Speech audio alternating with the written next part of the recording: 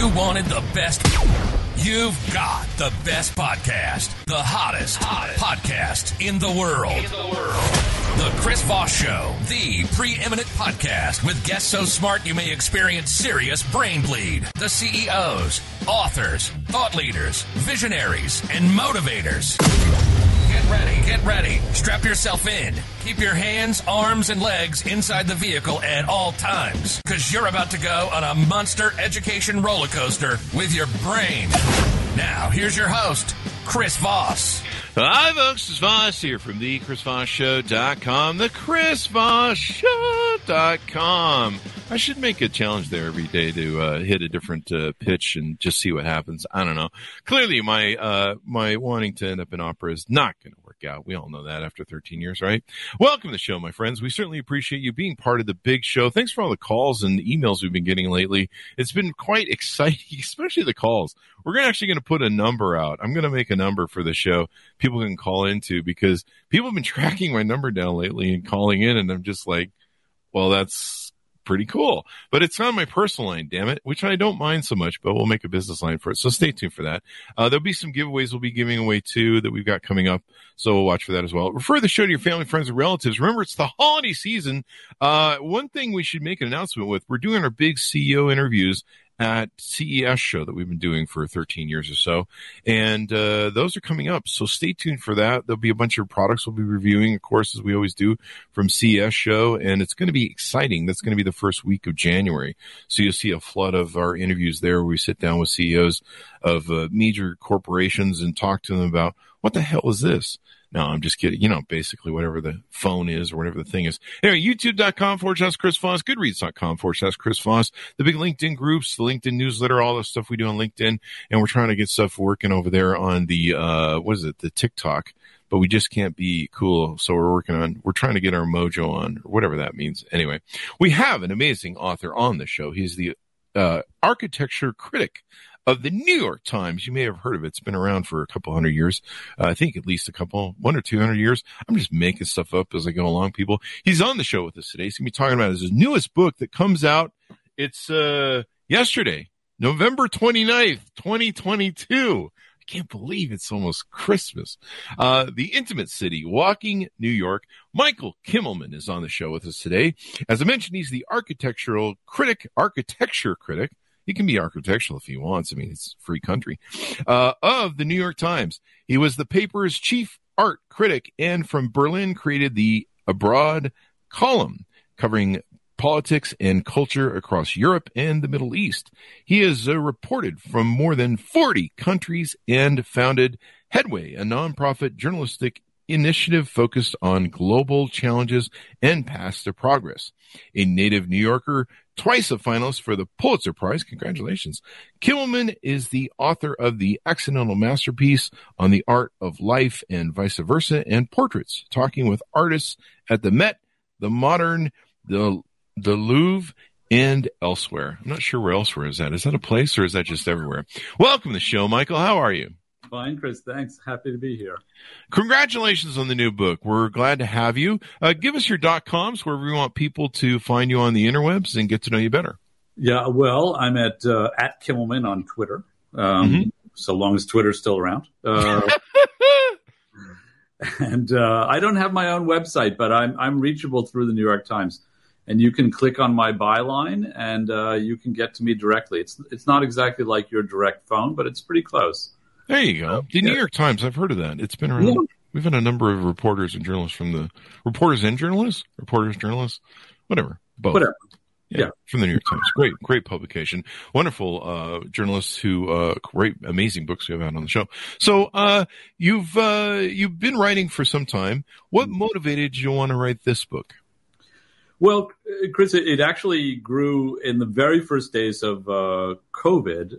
It grew out of a kind of despair and desperation. So the New York had actually just gone into lockdown. I mean, I think Governor Cuomo had basically told people everybody had to stay in, and so, you know, like everybody else, I felt panicked and confused and so forth. But I also knew that I wouldn't be able to do my job in a normal way. And I wanted to sort of think of what I could do, partly to get my own mind off the, pandemic. It was about to become a pandemic, but also to see what I could do which was useful. So I sent out an email to a whole bunch of people I knew, architects and designers and writers and others. And I suggested that we take a walk around the city. I said, someplace meaningful to you. We could just take a short walk. That was still possible. And I thought, back then there was a lot of pressure on people like me and journalists and people in the media, and everyone was supposed to predict what was supposed to happen. And, I didn't know what was going to happen, in an hour. And I was completely paralyzed and unable to predict anything. And also knew that we were doing a lot of leaning on into disaster scenarios, like there was a lot of prognosticating about the end of days. Yeah. Especially if you were, as I was, living in New York City, the news was just everyone was abandoning New York City. And, it was just like one of these disaster movies of the 1970s, with people fleeing and the city was going to end and what were we going to do and so forth. I just, A, I had no idea, but B, I didn't think that was true. I mean, the city has been through lots of ups and downs. A century ago, we went through another epidemic and came out of that much stronger. So what I did know was that the city itself was a kind of rock. It was something we all shared. It was something we could see outside our windows. It was something that gave us a sense of community when we were suddenly locked inside. So I thought walking around would be kind of a distraction and a joy, and it would give me something to do besides worry about my family. Yeah. And, so that's how it started, and then it just grew over time. Because I think people were glad to get something that wasn't just another, gloom and doom story about the pandemic. But then also, I think it was something that bound us together, because that's what cities at their best do.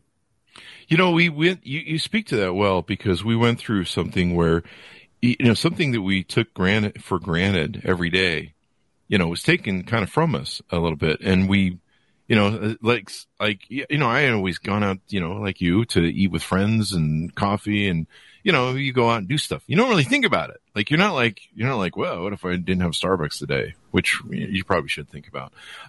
Get some real coffee, people. But you suddenly couldn't go out to eat with people, and you lost your society, your community, and you're just like, well, you got to go spend time, with the wife and kids. And have you seen my kids? No, I'm just kidding. I don't have any kids. That's the way that joke works. But I've seen other people's kids, and they should really, anyway, I'm just kidding. Being funny.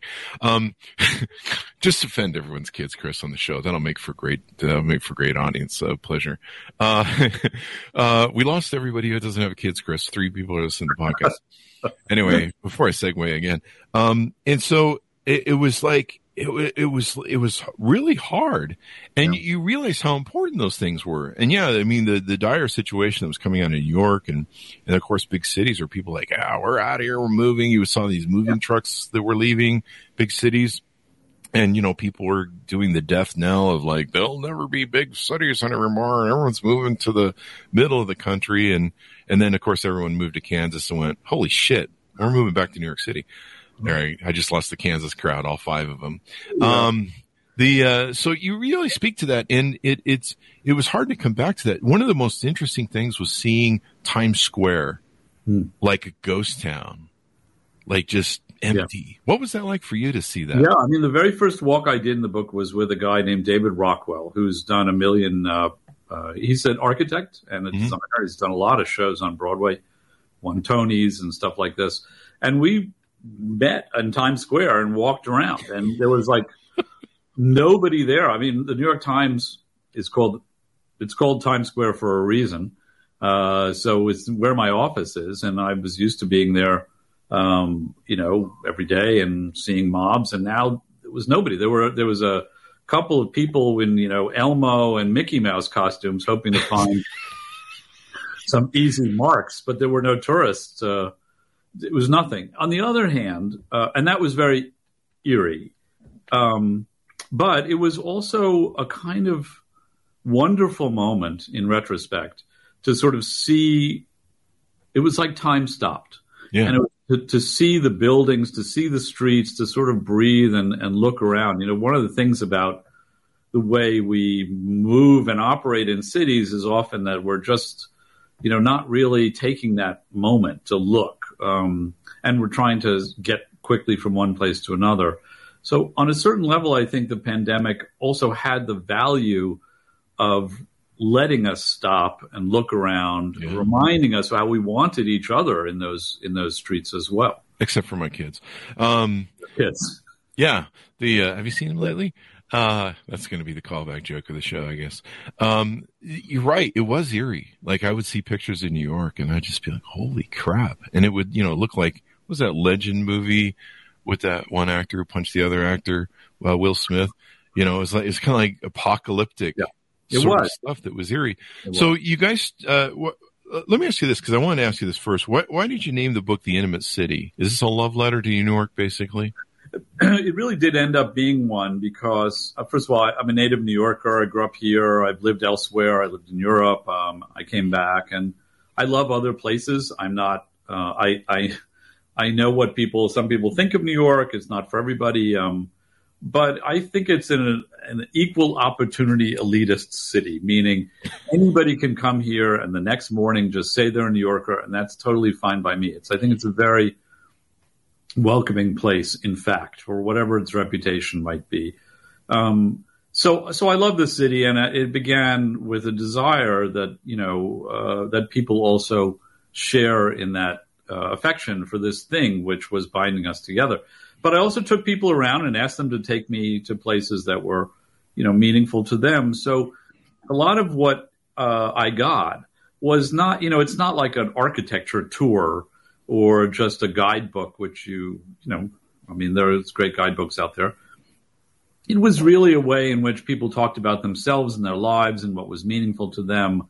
And in some cases about their childhoods and the neighborhoods where they grew up. And, because cities are lived places. They're not accumulations of buildings or landmarks. And everybody has a different experience. When I moved through Greenwich Village, where I grew up, I have a million feelings. I'm not checking off the box of the name of an architect who did a building on a particular street. And that's a good case where I was walking around with somebody, and he was just pointing out how the neighborhood had changed, and a street that I had basically grown up on, I'd never really looked at. I never stopped in that way to think about how the street and the city in general got to take the forms that it did. Why one side of the street looked different from another. So, it was intimate in a lot of ways. It was intimate for me. It was intimate, I think, for the people who I walked around with. And I do also believe that it's New York has this reputation too of being such a big city that it's kind of anonymous. But in fact, it's made up of millions of people who are neighbors and know each other and have their streets and communities where there's very tightly bound together. And there's a lot of intimacy in the city in the best sense of the word. Yeah, people are connected to their community. And I think that's what we found during COVID. We were alienated from our community, or, we couldn't enjoy our community. And that's when we realized how important it was. I realized a lot of things. I think everyone sat down and said, what are my values in life? What's important? What's not important? What's meaningful? What's not meaningful? My family can disappear in a heartbeat, and, this virus can take them, and I don't know, it can just happen like that. And you don't know. It was like so random. It's a beautiful book because not only do you have a lot of interesting pictures that you don't normally see in the mainstream, like here's the Eiffel Tower, or not the Eiffel Tower, the Statue of Liberty. Here's here's all the things everyone wants to see. And you really go around and throughout it, you're having these conversations with people that go on these tours with you. And it really kind of adds to the intimacy of it. Yeah, thank you. I appreciate that. Photography is beautiful. I had some amazing photographers who did that work. And I since I didn't do this myself, I can just say the people at Penguin Press who produced the book produced this incredibly beautiful object. It's a beautiful thing and heavy. Yeah, it's a heavy book. It has a real weight to it. But the tone of it, I think, is very light and upbeat and accessible and human, which was the goal. I wanted people to, it's not a book about COVID, but you're right that it grows out of that sense that there is this thing that we share each other in this place, in these different communities, and so there's a sense in which I think the preciousness of the book, in a way, is a little like the preciousness that we felt about this, about our lives together that seemed so vulnerable at that time. Yeah, you're like, are we ever going to be able to go out and eat again? Like, are we all just going to be locked in our homes? It's going to be... Well, Chris, one of the interesting things that happened early on in New York, and I think it happened in a bunch of other cities too, but here it was on a big scale, of course, was that the hospitality industry sort of collapsed. I mean, nobody was going out to restaurants, and that's a big part of the New York City economy. And so overnight, the decision was made to allow restaurants to take over essentially parking spots and sidewalks, and to have places to eat outside. They came to be called streeteries, like these little stalls and stands and covered stands outside. And thousands of them around the city suddenly sprang up overnight. And there were a bunch of interesting things that happened as a result of that. One was that, in New York, if you're trying to eliminate a single parking space, it's like the Battle of the Somme in terms of community resistance. People are up in arms and you can't take my parking space, and it's just crazy. So, that doesn't usually happen. Overnight, 10,000 of them, which was partly because there was a larger need and partly because we just exercised the will to do it. It was like, okay, well, we're just going to say we'll do it. We didn't have to go through that process. But of course, the other thing that happened was that suddenly all these streets all over the city became activated again. People could go out, sit outside where it was safer, they felt. We felt.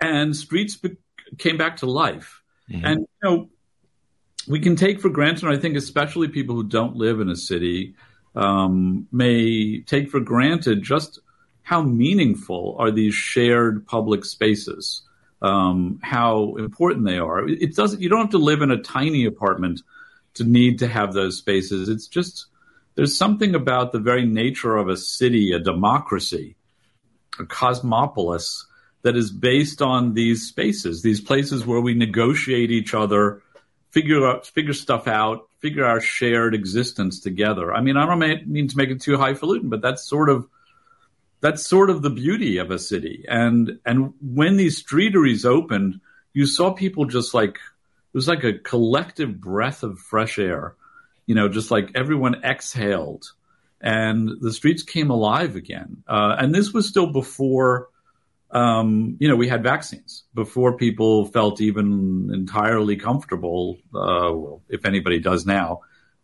going out and being together, because the urge to do that, the need to do that was so strong.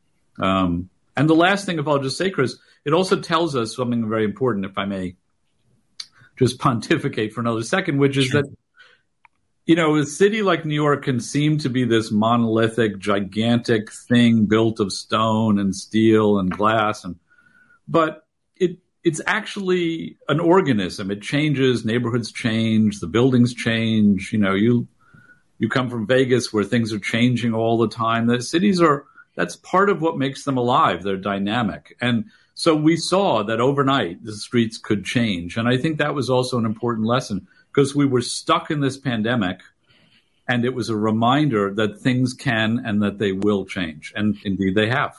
I love it. We really found out how important community was. We really took it for granted. And like you say, New York is such a hustle and bustle, big city. I've been there. You got to keep moving. You can't just stand on the sidewalk and block everybody, or you're going to get punched or yelled at. It's a busy city.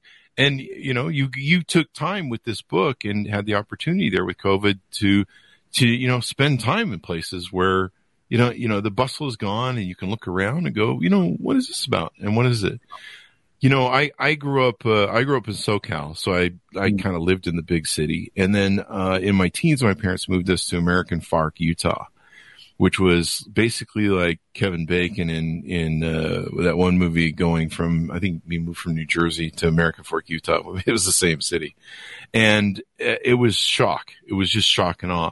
And I remember growing up in my teens and reaching that point of wanting to go to what was, the big city, Salt Lake City for the time for us, which is, nothing compared to New York. But still the vibrancy of going there. And this is back in the age when cruising was what you did as teenagers. I don't know if you remember that. Of course. But you cruise to go meet girls in your teens and, you drive up and down State Street and just do that over and over all night long. Like, it seems kind of silly now, but it actually was probably better than dating on dating apps. But, there was a vibrancy. You go to the city and there was a aliveness there. There was a feeling of energy. The big buildings, just implied that there was something going on. One of my favorite lyrics and songs about Manhattan in New York was written by Rush, Neil Peart, The Camera Eye. I don't know if you've ever read the lyrics from that or been a fan, but he wrote some beautiful lyrics about just the excitement of the city, the feel of Manhattan, the feel of being in those places and finding those. So, I love the stories you tell in the book as you go through them. How did you choose? Like, there's a lot of stuff that I never seen in New York, and I've been there a lot, but you don't see it on the normal. Here's the Statue of Liberty, here's the the big towers. How did you pick things? Did you pick things, or did you just kind of wander? Well, it grew. It was sort of organic over time as I realized that people were. Liking this. And as I felt that there was because I should say, I began by doing it in the New York Times. I was publishing these in the Times, and so I was getting reactions from people. And I began to, where many of these, not all of the things in the book appeared. And I began to think, well, actually what I can do here is create a portrait of New York, by covering, not a complete portrait, obviously nothing vaguely like it, but something that suggests the complexity of the city, the variety of neighborhoods and people who've made it. The fact that, it's not just a bunch of architects who design buildings, but you have engineers who design those buildings, lawyers and politicians and others who establish the laws and terms of, by which things can happen in a city, community organizers, the list goes on and on and on. And that if the book could somehow be a little tiny reflection of that, it would stand in for the city at large. So I was trying to make sure that I covered ground, but also not the ground that you're describing. I do Times Square and, some other obvious places, like I said, Broadway, and Museum Mile. But it's really to give you a sense of just how rich and unending the city is. Like you were saying, Chris, you can't stand on a street corner without getting bumped or punched for too long. But the truth is the city, and this is a lesson to me, I have to say, even as someone who's lived here for most of my life, the city is full of places which are, some of them look like the country. Some of them are very suburban. Some of them are, sprawling neighborhoods of single family houses.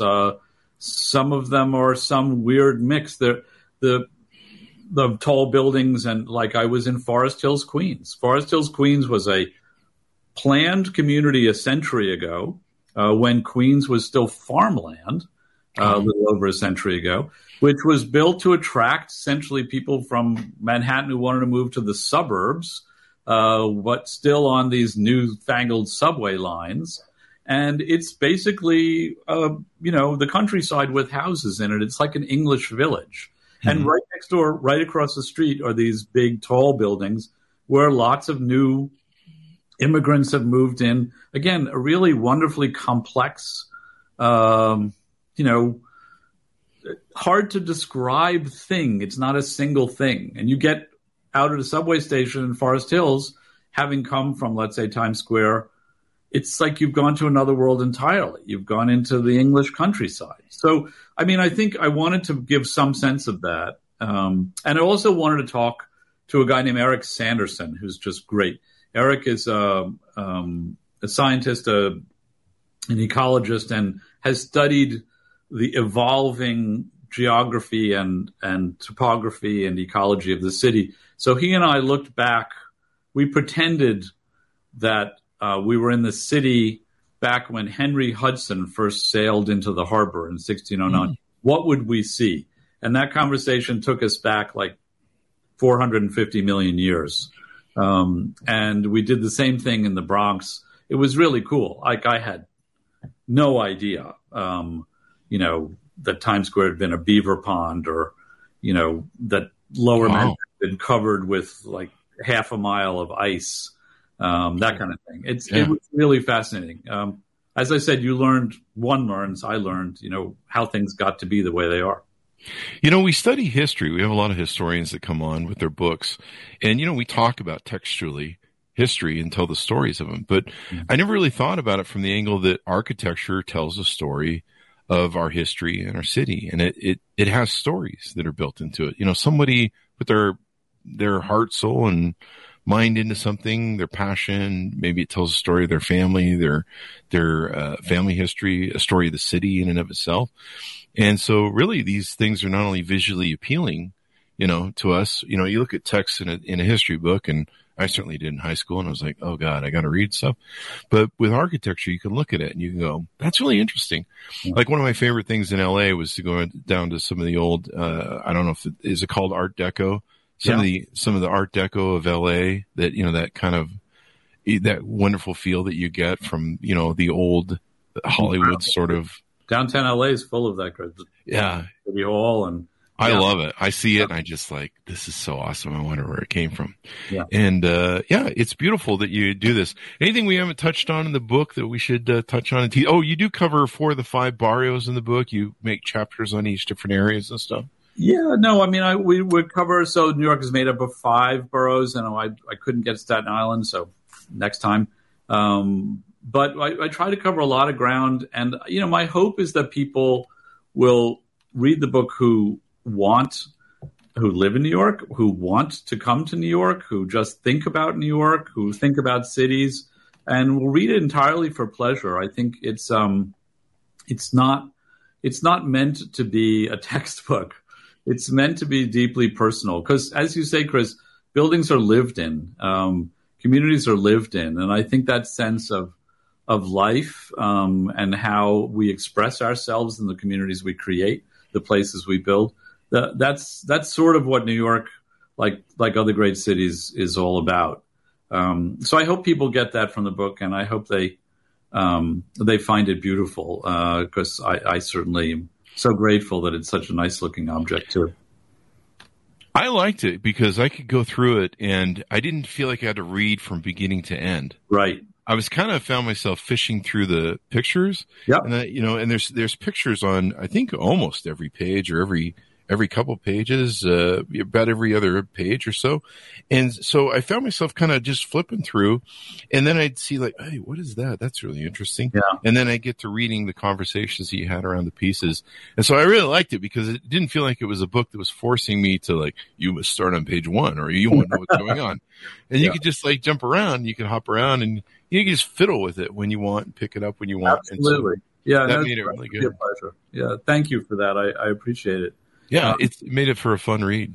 Yeah, and it's also, I will say, since you're allowing me to do this, it was also intended when I did the walks that somebody could take these walks. So you can go with the book or with the audio version of Kindle, whatever, and you can go around to these places and see them yourself. They were designed as walks. Yeah.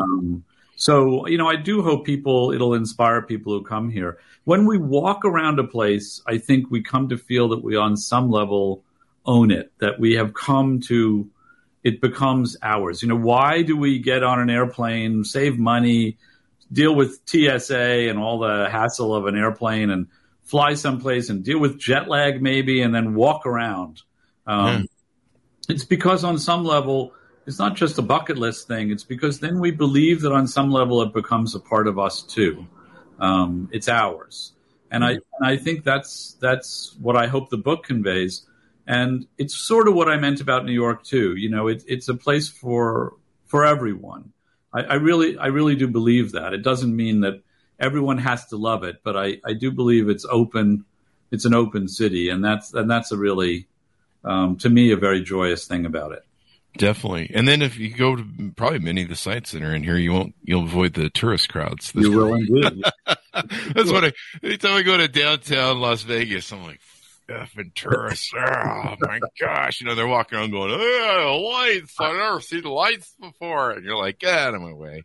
It's a casino, man. It's been here forever. Get over it.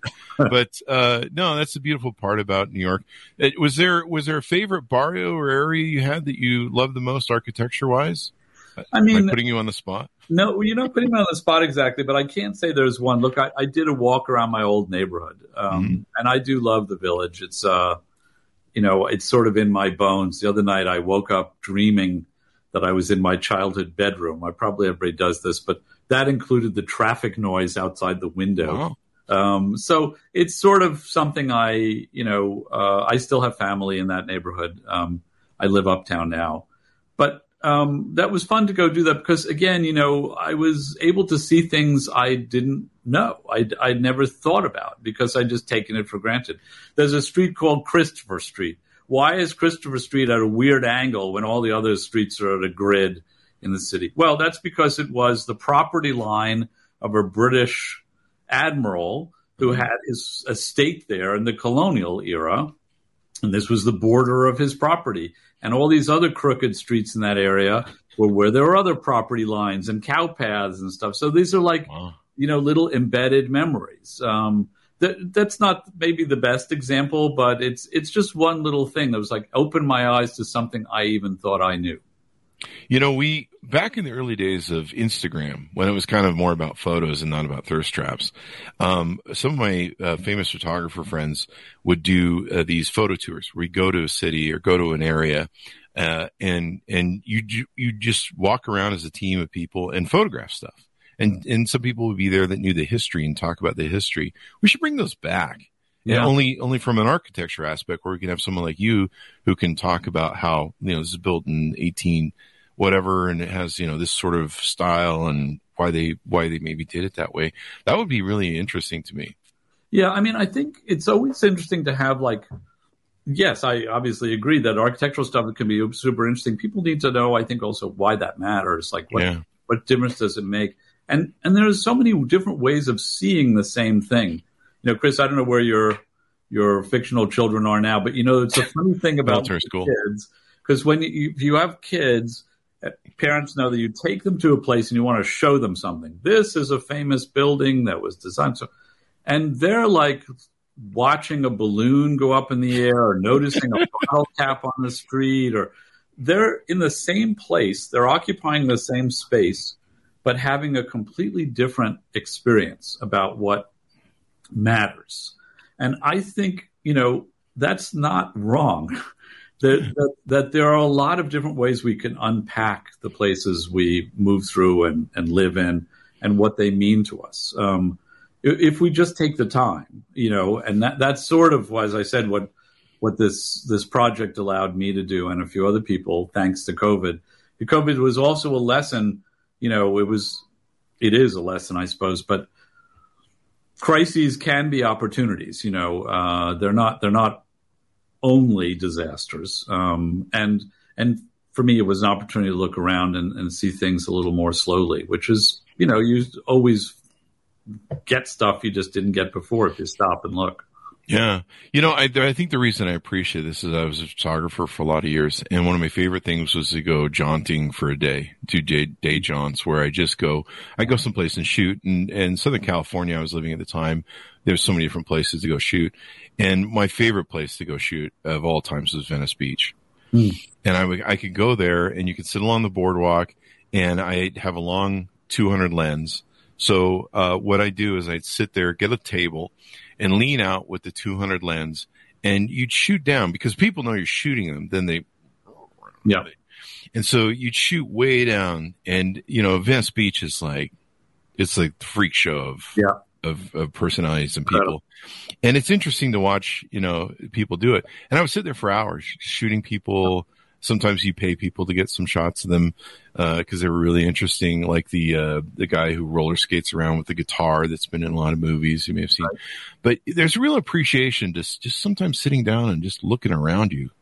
Yeah. And going, what the hell is, why the hell, the who, what, where, when, and why, Yeah. Why is this here? Yeah. Who put this here? Why? I mean, the thing about, I love LA. I love all parts of LA, including Venice. But the one thing about New York is it is a walkable city. And with the subway, I mean, you do have the metro in LA, which is now expanding people's ability to do that sort of thing. But really the thing about New York is you can go down into the subway. You can get out. New Yorkers should do this more. You can get out of a place you've never been before and like you're in a different world. Mm-hmm. And I do know a lot of people who do what you're describing, sort of go around with a camera.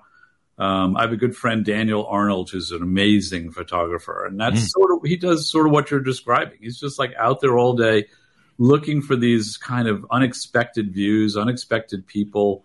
It's something the city like offers up to you because there's just so much happening, so many people passing by, so many different views, so many different places for you to, look out over the water or look down a long street. And I find it inspiring, and I think Daniel is like a good example of a photographer like you describing, just the sort of wonder of being in a place where unexpected stuff is always happening. And you catch funny moments too, just like funny bits and moments and different things. And I've even caught things where the reflection of someone's sunglasses reflected something that was really cool and blowing that in. So I think that's what's beautiful about your book. It reminds us to be in the present and to appreciate things, because I mean, I get out and play now because I'm like, if they have another COVID or pandemic, I'm getting my time in now, man. I'm appreciating life and everything else. So this has been really interesting. It would be kind of interesting. Sadly, it would bring us back to electronic items that keep us from looking at the beauty around us. Yeah. That's probably a whole nother podcast chat. But it would be cool if they put like a QR code or something on buildings, at least really cool old buildings with great architecture. And you could like go up and it would speak to you and be like, this building was built in, that would be really cool. I think that's actually a great idea, Chris. Yeah. It really is. There you go. Museums do that. If you go into museums now, you just listen to your head. Hey, listen to your headphones. But to be able to walk around a city and have little walkarounds, and maybe that should be like people could sell those as a tour. I mean, we used to do that with the photographic thing. You'd pay like $10. Yeah. And the head photographer take you around. Anyway, Michael, it's been wonderful to have you on the show. Thank you for coming by. Really appreciate it. So much for having me, Chris. It's super fun. Brilliant discussion. Be present, love the life, love and live the life that you have, because time is short, my friends. Any .coms or Twitter, wherever you want people to look you up on the interwebs there? As I said, you're happy to reach out to me at the Times or on Twitter or on Instagram. But I'm just hoping you guys will go ahead and find the book somewhere and buy it and enjoy it. It's easily found in every bookstore, I hope, and online. So thank you, Chris. Thank you. Grateful. And thanks so much for tuning in. Order the book wherever fine books are sold. Stay away those alleyway bookstores. I had to get a tetanus shot after going in one. The Intimate City, Walking New York by Michael Kimmelman. Thank you, everyone, for tuning in the show. We certainly appreciate it. YouTube.com/Chris Voss, Goodreads.com/Chris Voss, all the LinkedIn groups and all that crap we do on the interwebs. Thanks for tuning in. Be good to each other. Stay safe. And we'll see you guys next time. And that should have us out, my friend.